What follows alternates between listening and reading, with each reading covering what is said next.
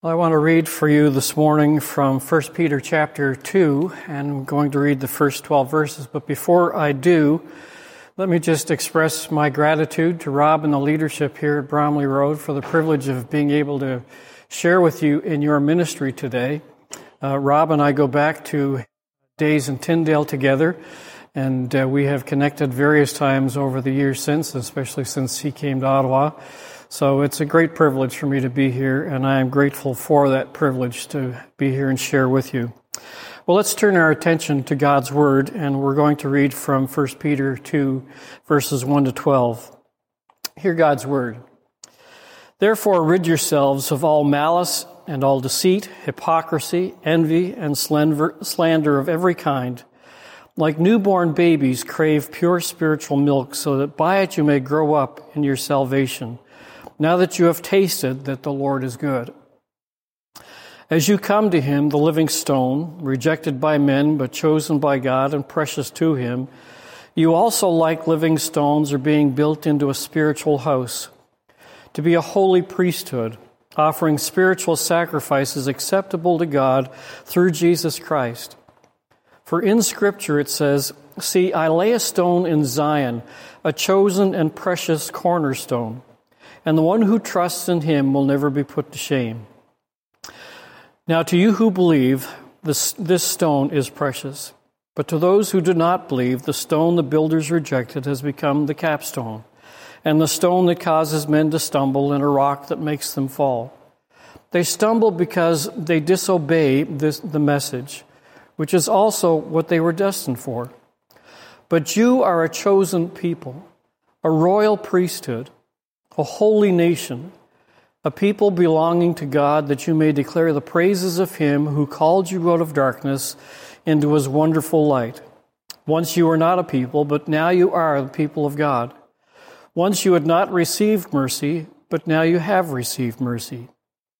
Dear friends, I urge you as aliens and strangers in the world to abstain from sinful desires which war against your soul.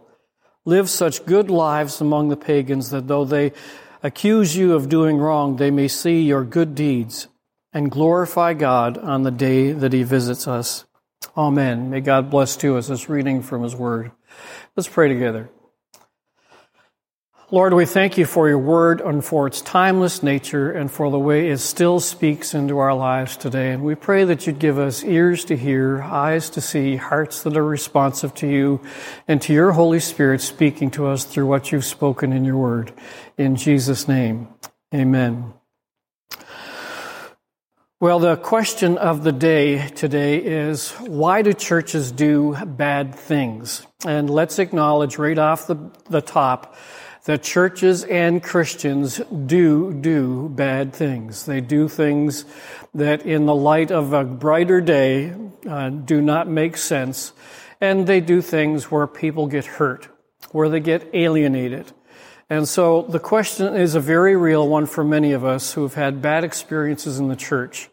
Why do churches and Christians do bad things? My uncle, in his early days living in Toronto, was barely making a living for himself, didn't have a lot of money. He was providing for his family and the necessities of life, and that was about it. But what he had, he was prepared to invest in his local church. And so he was the Sunday school superintendent for a number of years in that congregation, until one Sunday some well-meaning saint came up and said to him, having recognized that he wore the same suit every Sunday, "Have you only got one suit?" And of course, that cut my uncle to the heart. He only had one suit, but he was there offering his services every Sunday just the same. Well, that comment became a change point in my uncle's life, and he rarely darkened the door of a church for the rest of his life. I think he went to funerals and the odd wedding, and that was about the only occasion where he would walk through the doors of a church because somebody made a stupid comment. There are all kinds of reasons why people don't go to church. When I was in university in Halifax, students used to like to go to one particular church in the evenings, and we all came to realize that this was known as the Three-Piece Church. For males who went to the church, if you arrived one week dressed casually and you showed up the next week dressed casually, by the third week, some kind soul would take you aside and explain to you the dress code that for men, the expectation was that they should wear a three-piece suit to church. Well, when we discovered what the dress code was, most of us found another place to worship. I have a friend who is a pastor in a church in BC, and the congregation, or element of the congregation, began to show great disrespect for the leadership of the church, and they began to bombard the leadership with mail. And it got to such a point that the leadership had to call in the RCMP, who rightly treated the mail that they were receiving as hate mail. These are things that ought not to be happening in the church. A number of years ago, I was a part of a pastor's mentoring group in the States. And one of the pastors who was a part of that ministry admitted in his small group that he had been in an email relationship with a former girlfriend for over a year. Well, his group advised him that that's really a bad decision that he's making. And it wasn't too long before you can see the end coming. And his marriage ended up in divorce, and the email relationship turned into something else. We do crazy things. The first church that I pastored, when I arrived on the scene, the local district leadership said to me, "We give this church about 20 years, but we figure that no matter what you do, this church will still close in 20 years. When I got to the congregation said to me, "Well, we actually think the presbytery is being overly generous. We're a couple of key funerals from closing." What had happened was the previous pastor had gone through a difficult season. His wife had died of cancer, and he began to self-medicate with alcohol. And unfortunately, his alcoholism got to an extreme where those who were frequenters of the curling club would often find him on a Saturday evening drunken and under the tables of the curling club. And of course, the ministry lost respect within the community, and that was the ministry that I inherited. There is a history in the church of churches and Christians doing things that lead to misrepresentation of the gospel, that alienate people, estrange them, and even hurt them. On a larger scale, the church has often participated in decisions that have not helped its esteem and its image in the world. In today's world, we hear all the time about residential schools and about the role that the church has played within them. And they have been a black eye not only on government, but on churches who participated in them because they simply adopted the values of the culture at large without examining them from a biblical perspective and doing something different or offering some criticism of what was happening at the time. And that's not just true of residential schools. It's been true of cultural imperialism that's for so many years marked our efforts in mission around the world. And so the church has done things on both a local scale and on a larger scale that have been hurtful to people. So the question is, why? Why do Christians and why do churches do bad things? Well, there's a number of factors that go into it, I think. And we could spend a month uncovering all of this, but I'm going to try and do it as briefly as I can to try and get to the root of why this happens. And on the first level, there are personal factors that contribute to it. And the most basic of personal factors is we're all sinners. We're all flawed people. We all make mistakes. We're all broken to some degree or another. And we're often driven by ego and by desire for power or control. We still struggle in the church with the same things our culture struggles with, the temptations that are provided by money, sex, and power. And we have lots of examples in the church of the failures that have come from people in dealing with those temptations. Even today, we are still influenced by broken people who are undiscerning about their own souls and their own hearts, and they become a part of the package of what happens in the life of the church. So on one level, the factors are pretty personal in terms of we're all sinners. We're all flawed. We're all broken. And we still do stupid things that hurt other people. We are all sinners. Our theology states that pretty clearly from the beginning. From Romans 3, we all have sinned and come short of the glory of God. But unfortunately, in the church, we have too often liked to pretend that we're not that bad a sinner, or that we're not sinners at all. And that takes us to some more local contextual factors. Every church has its own culture. It has its own character that's often been developed over time by either the struggles of its history or by the strong personalities that have shaped it. And sometimes those cultures have healthy DNA, and sometimes they don't. Our normal in many of our churches becomes like the normal of our families. It's what we grew up with. It's what we know from our past, but it doesn't necessarily mean it's actually healthy. It may be normal to us, but we never discover that there's a healthy way of doing family until we're confronted either with another family that's doing it worse than us or another family that's doing it better than us from whom we can learn. And in the church, that's often been the case. Our culture has often been dysfunctional because that's been the normal we've grown up with and understood and now live in. But when the culture is broken, it perpetuates brokenness in the lives of the people who come. And the church becomes a place of power and struggle and hiddenness, rather than a place of openness, transparency, and of grace. We get into behavior management pretty quickly in the church very often, rather than into character development. And that's one of the flaws, I think, that contributes on a local level to why churches do bad things. We become people who lean towards judgment rather than leaning into grace. But there's also another level of factors, and that's the institutional factors.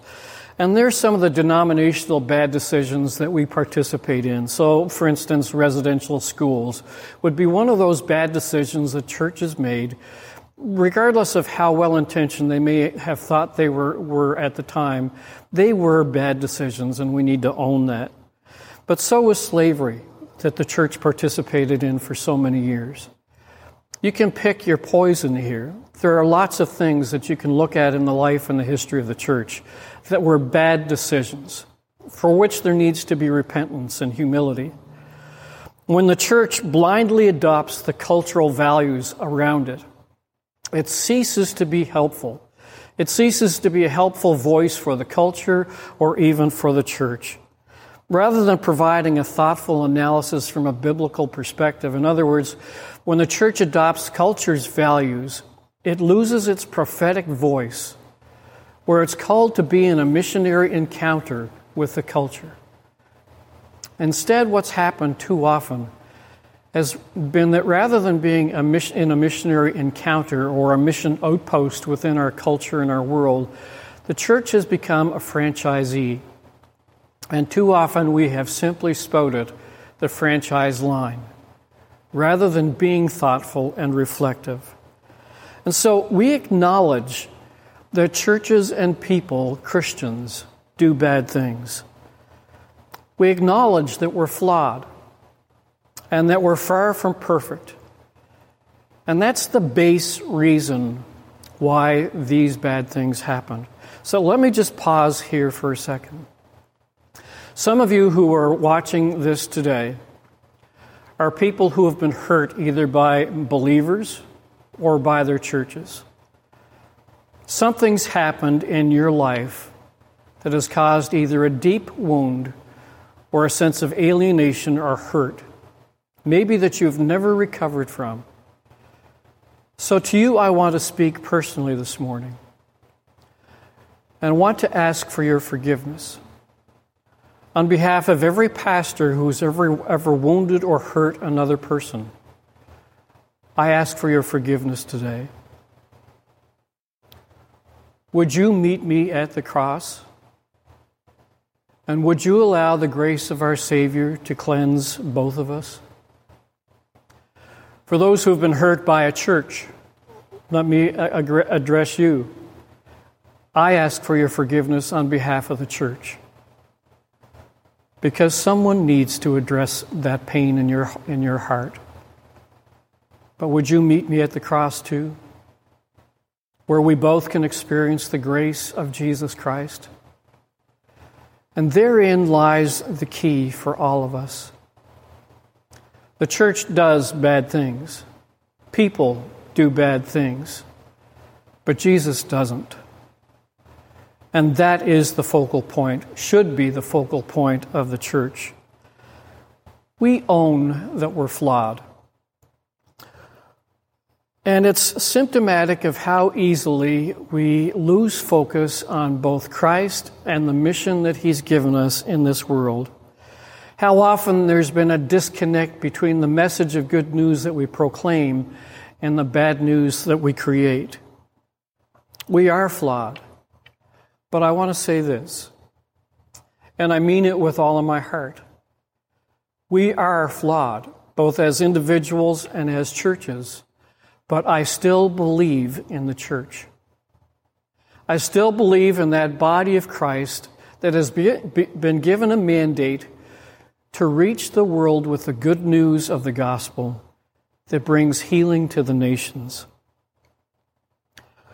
I still believe that in spite of our human frailties and foibles and our mistakes, that we can be an influence for good and for transformation in the world today.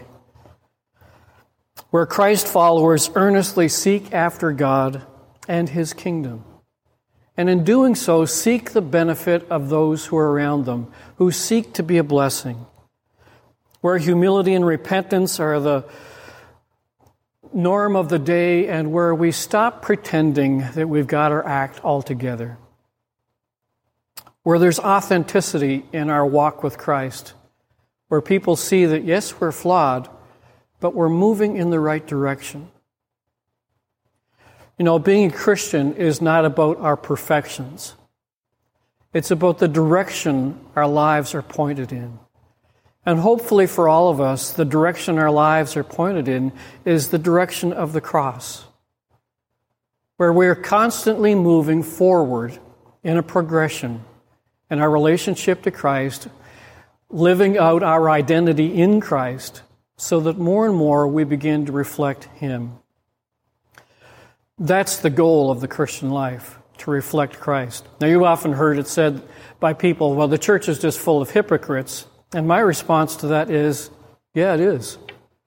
But where else would you like a hypocrite to go, where they could learn about their own souls and begin to make changes in their lives and become less hypocritical? That, to me, is the ministry of Christ in the church.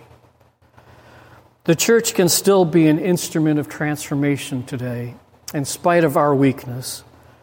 It can be an instrument of transportation in individual lives and in communities. But it begins with each one of us paying attention to our own souls and our own relationship to Christ. When I became a Christian, there was a heavy emphasis on intellectual quotient.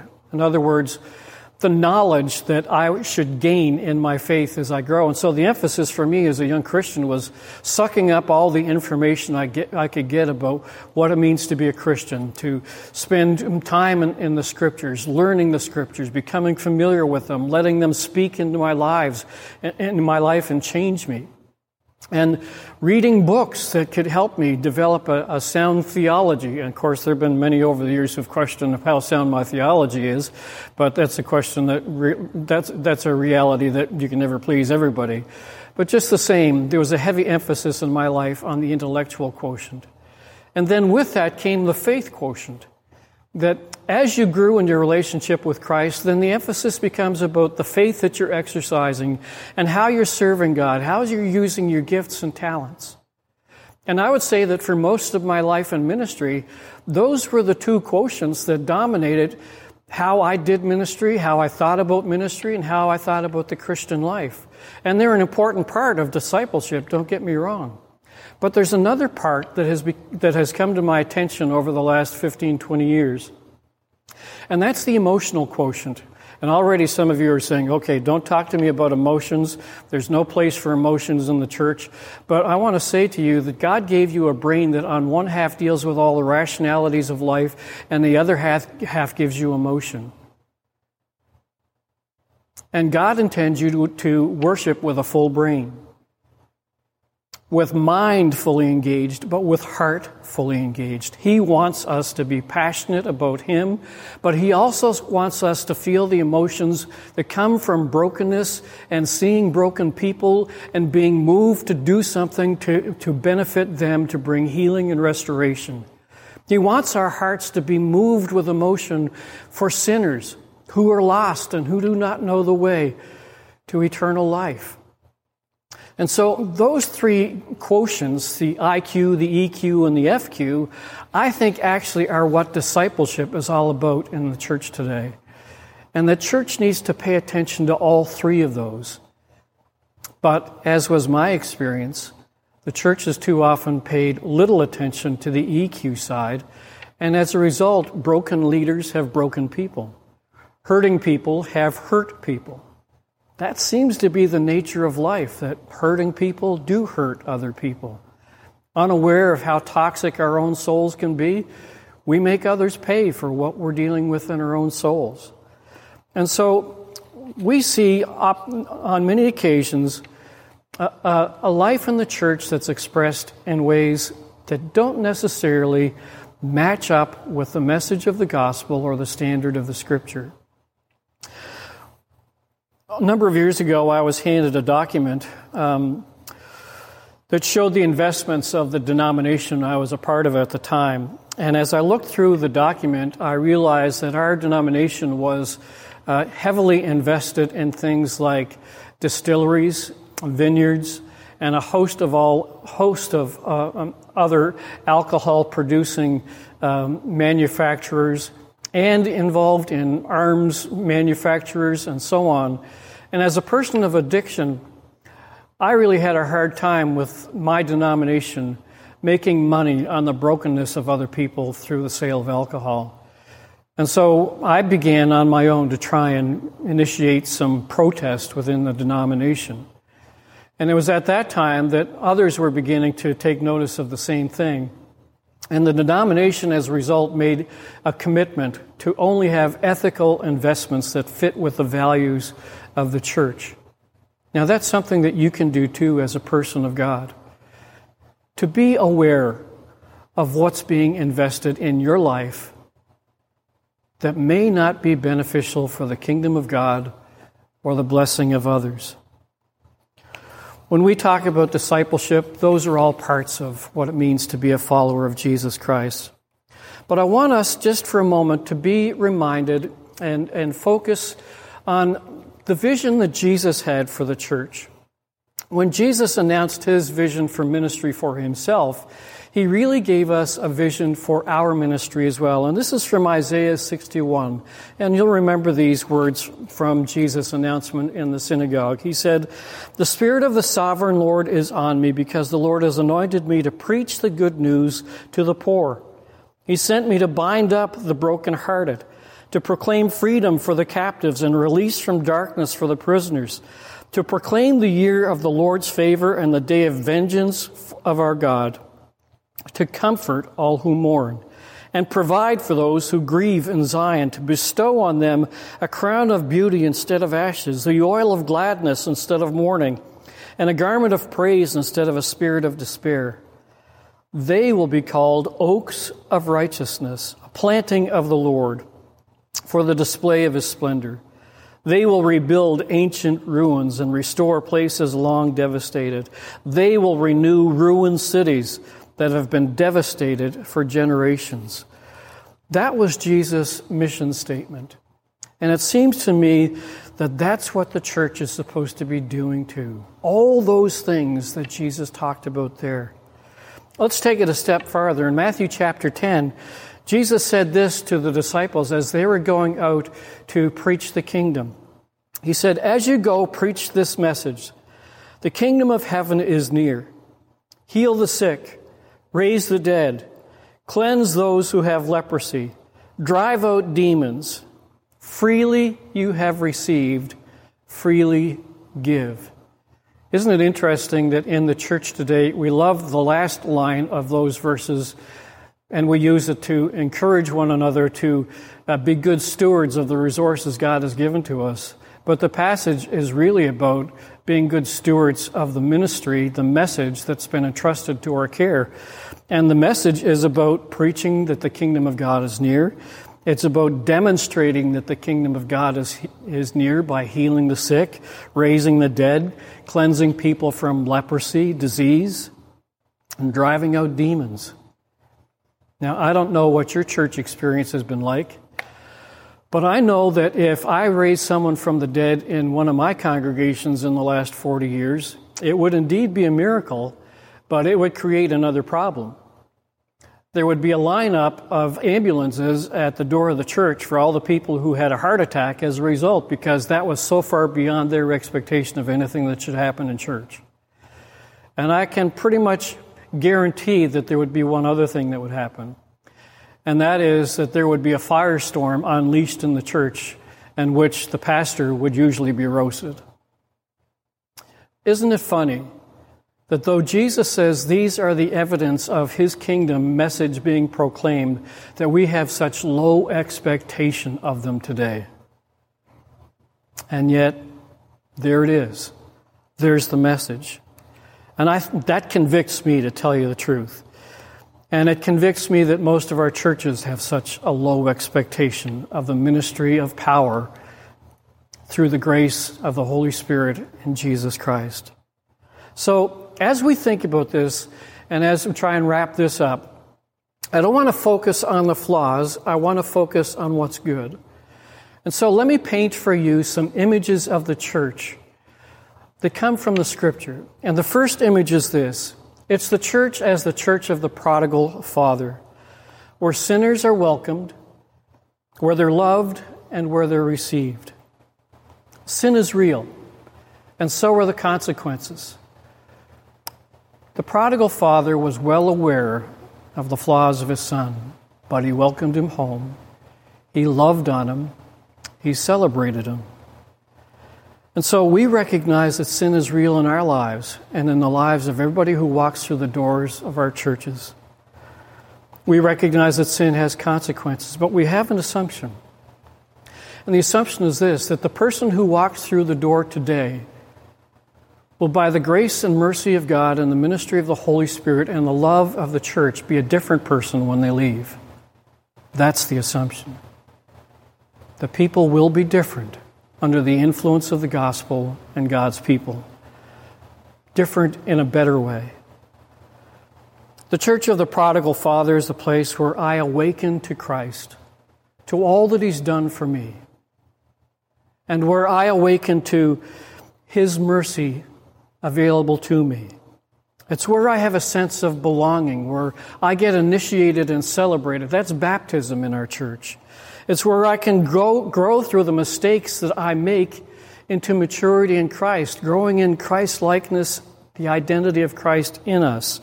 That's discipleship, IQ, EQ, FQ.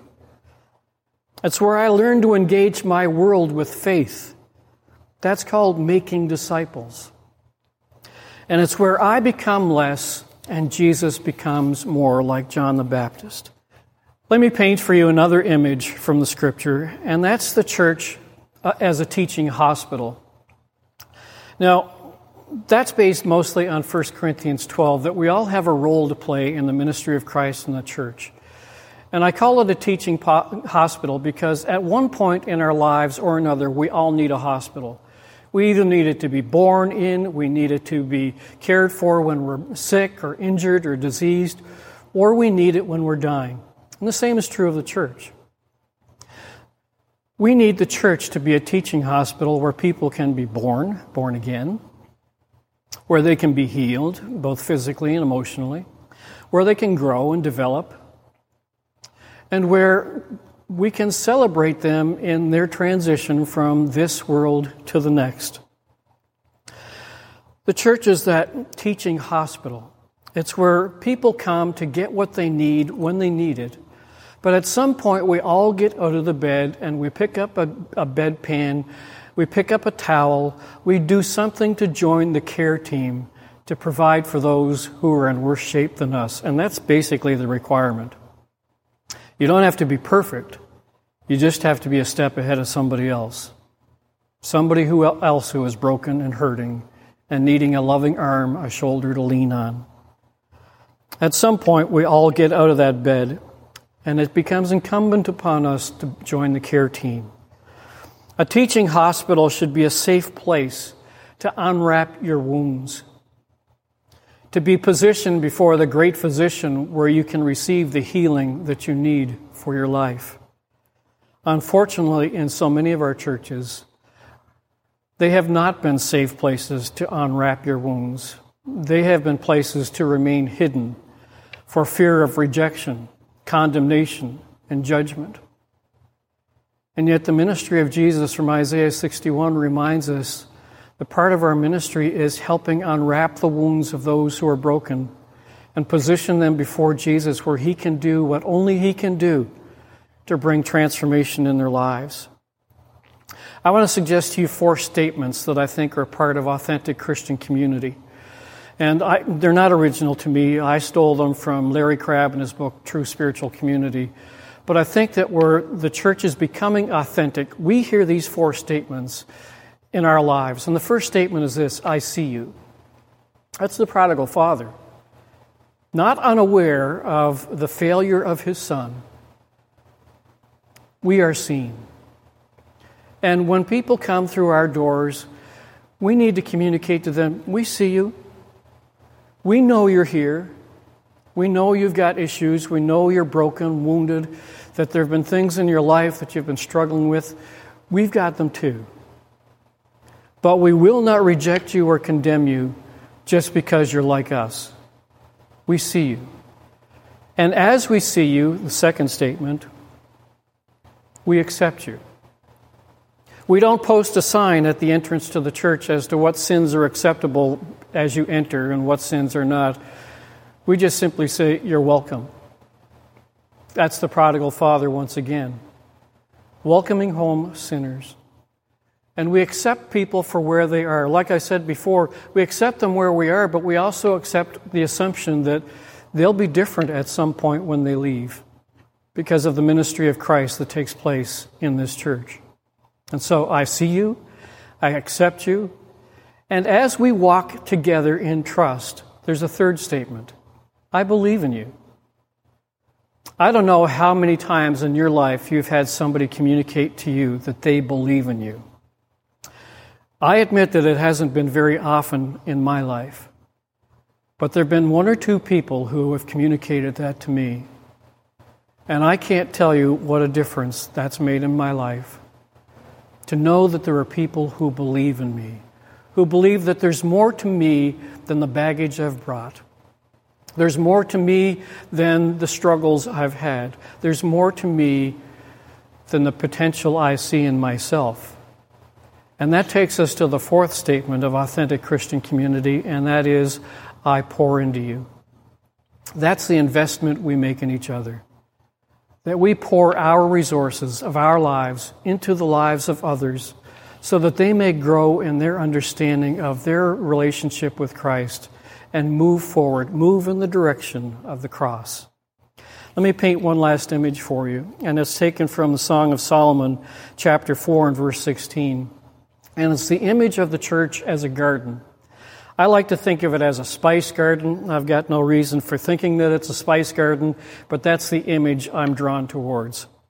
And in the Song of Solomon, the beloved expresses her longing that the fragrance of her garden would waft over the walls to the point that it grabs her beloved by the nose and draws him in.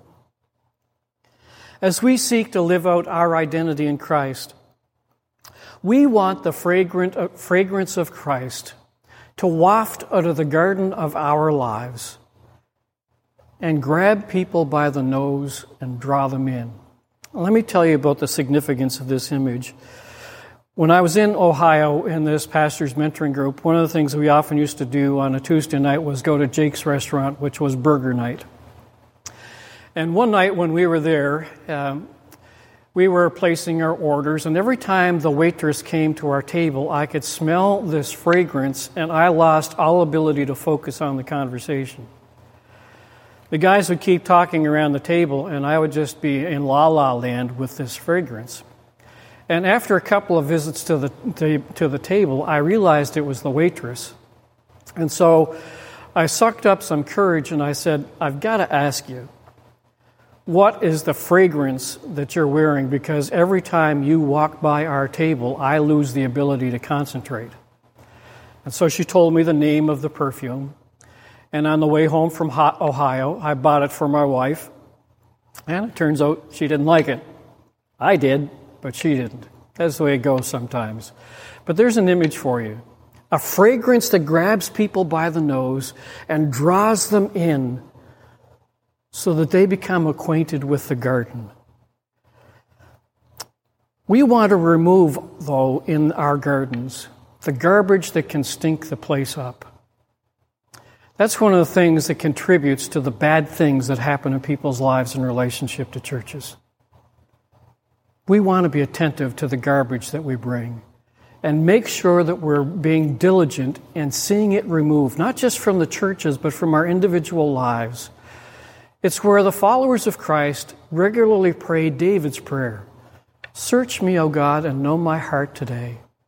Try me and see if there is any wicked way in me. As we pray that prayer, we take the first steps to taking out the garbage. So in humility, we own our failures. But we also repent of those failures, the mistakes that we've made. And I want to give you another word to go with this. As we repent, which is breaking the pattern of where we've been going in the past, we also want to replant. Where there's been something that's been taking away life, let's plant something that gives life. Let's invite the Holy Spirit to do that in our lives, so our lives become that fragrant garden, and the church becomes populated with people who have that fragrant garden as their center. We're on a journey. We're on a journey of transformation. We are transformed. We're being transformed by the grace of Jesus and the love of Christ. But we also have it as our desire to be transforming in this world. And all these things point to a church that goes back to 1 Peter 2, where we began today. A church that remembers that it is chosen by God. It's not self-made. It's made for a purpose, a mission that comes from God, that makes us different from every other group, every other organization in the world. We remember that we are a royal priesthood. We're not self-appointed judges, but ministers of reconciliation. We're a holy people, a holy nation, a people called to bless the nations by our lives and our ministry. We're a people who belong to God, not citizens of the world and its values, but citizens of a kingdom that is to come, but that is near. And we're a people who declare God's praises about what He's done, not what we've done, but what He's done, so that His praise can increase in the world. And we are a people who have been called into a marvelous light, not a people who are called to perpetuate darkness, which so often we do when we follow the world's values. The enemy loves to dull our sight so that light and darkness look similar to us. But we're wise to his ways. And we pray, search me, O God. In humility today, may we commit ourselves to walking in the light, to removing the obstacles of faith for others, to living winsome lives for Christ, where we and people who see us can say, taste and see that the Lord is good. Christians and churches will always do bad, stupid things until we reach heaven, because we're still imperfect. But there is one who never makes mistakes and who never fails, And He is at the center of this organization we call the church, this assembly. It's Jesus Christ. He's the one who bled and died for this church, for you and for me. And when we get our eyes off of Him, all kinds of other things happen. So let's commit today to fix our eyes on Jesus, the author and the perfecter of our faith. He is the one who's preparing His bride for the day when she will be pure and spotless. And may it ever be our ambition to be on that journey, to be made pure and spotless in Christ. I believe in the church.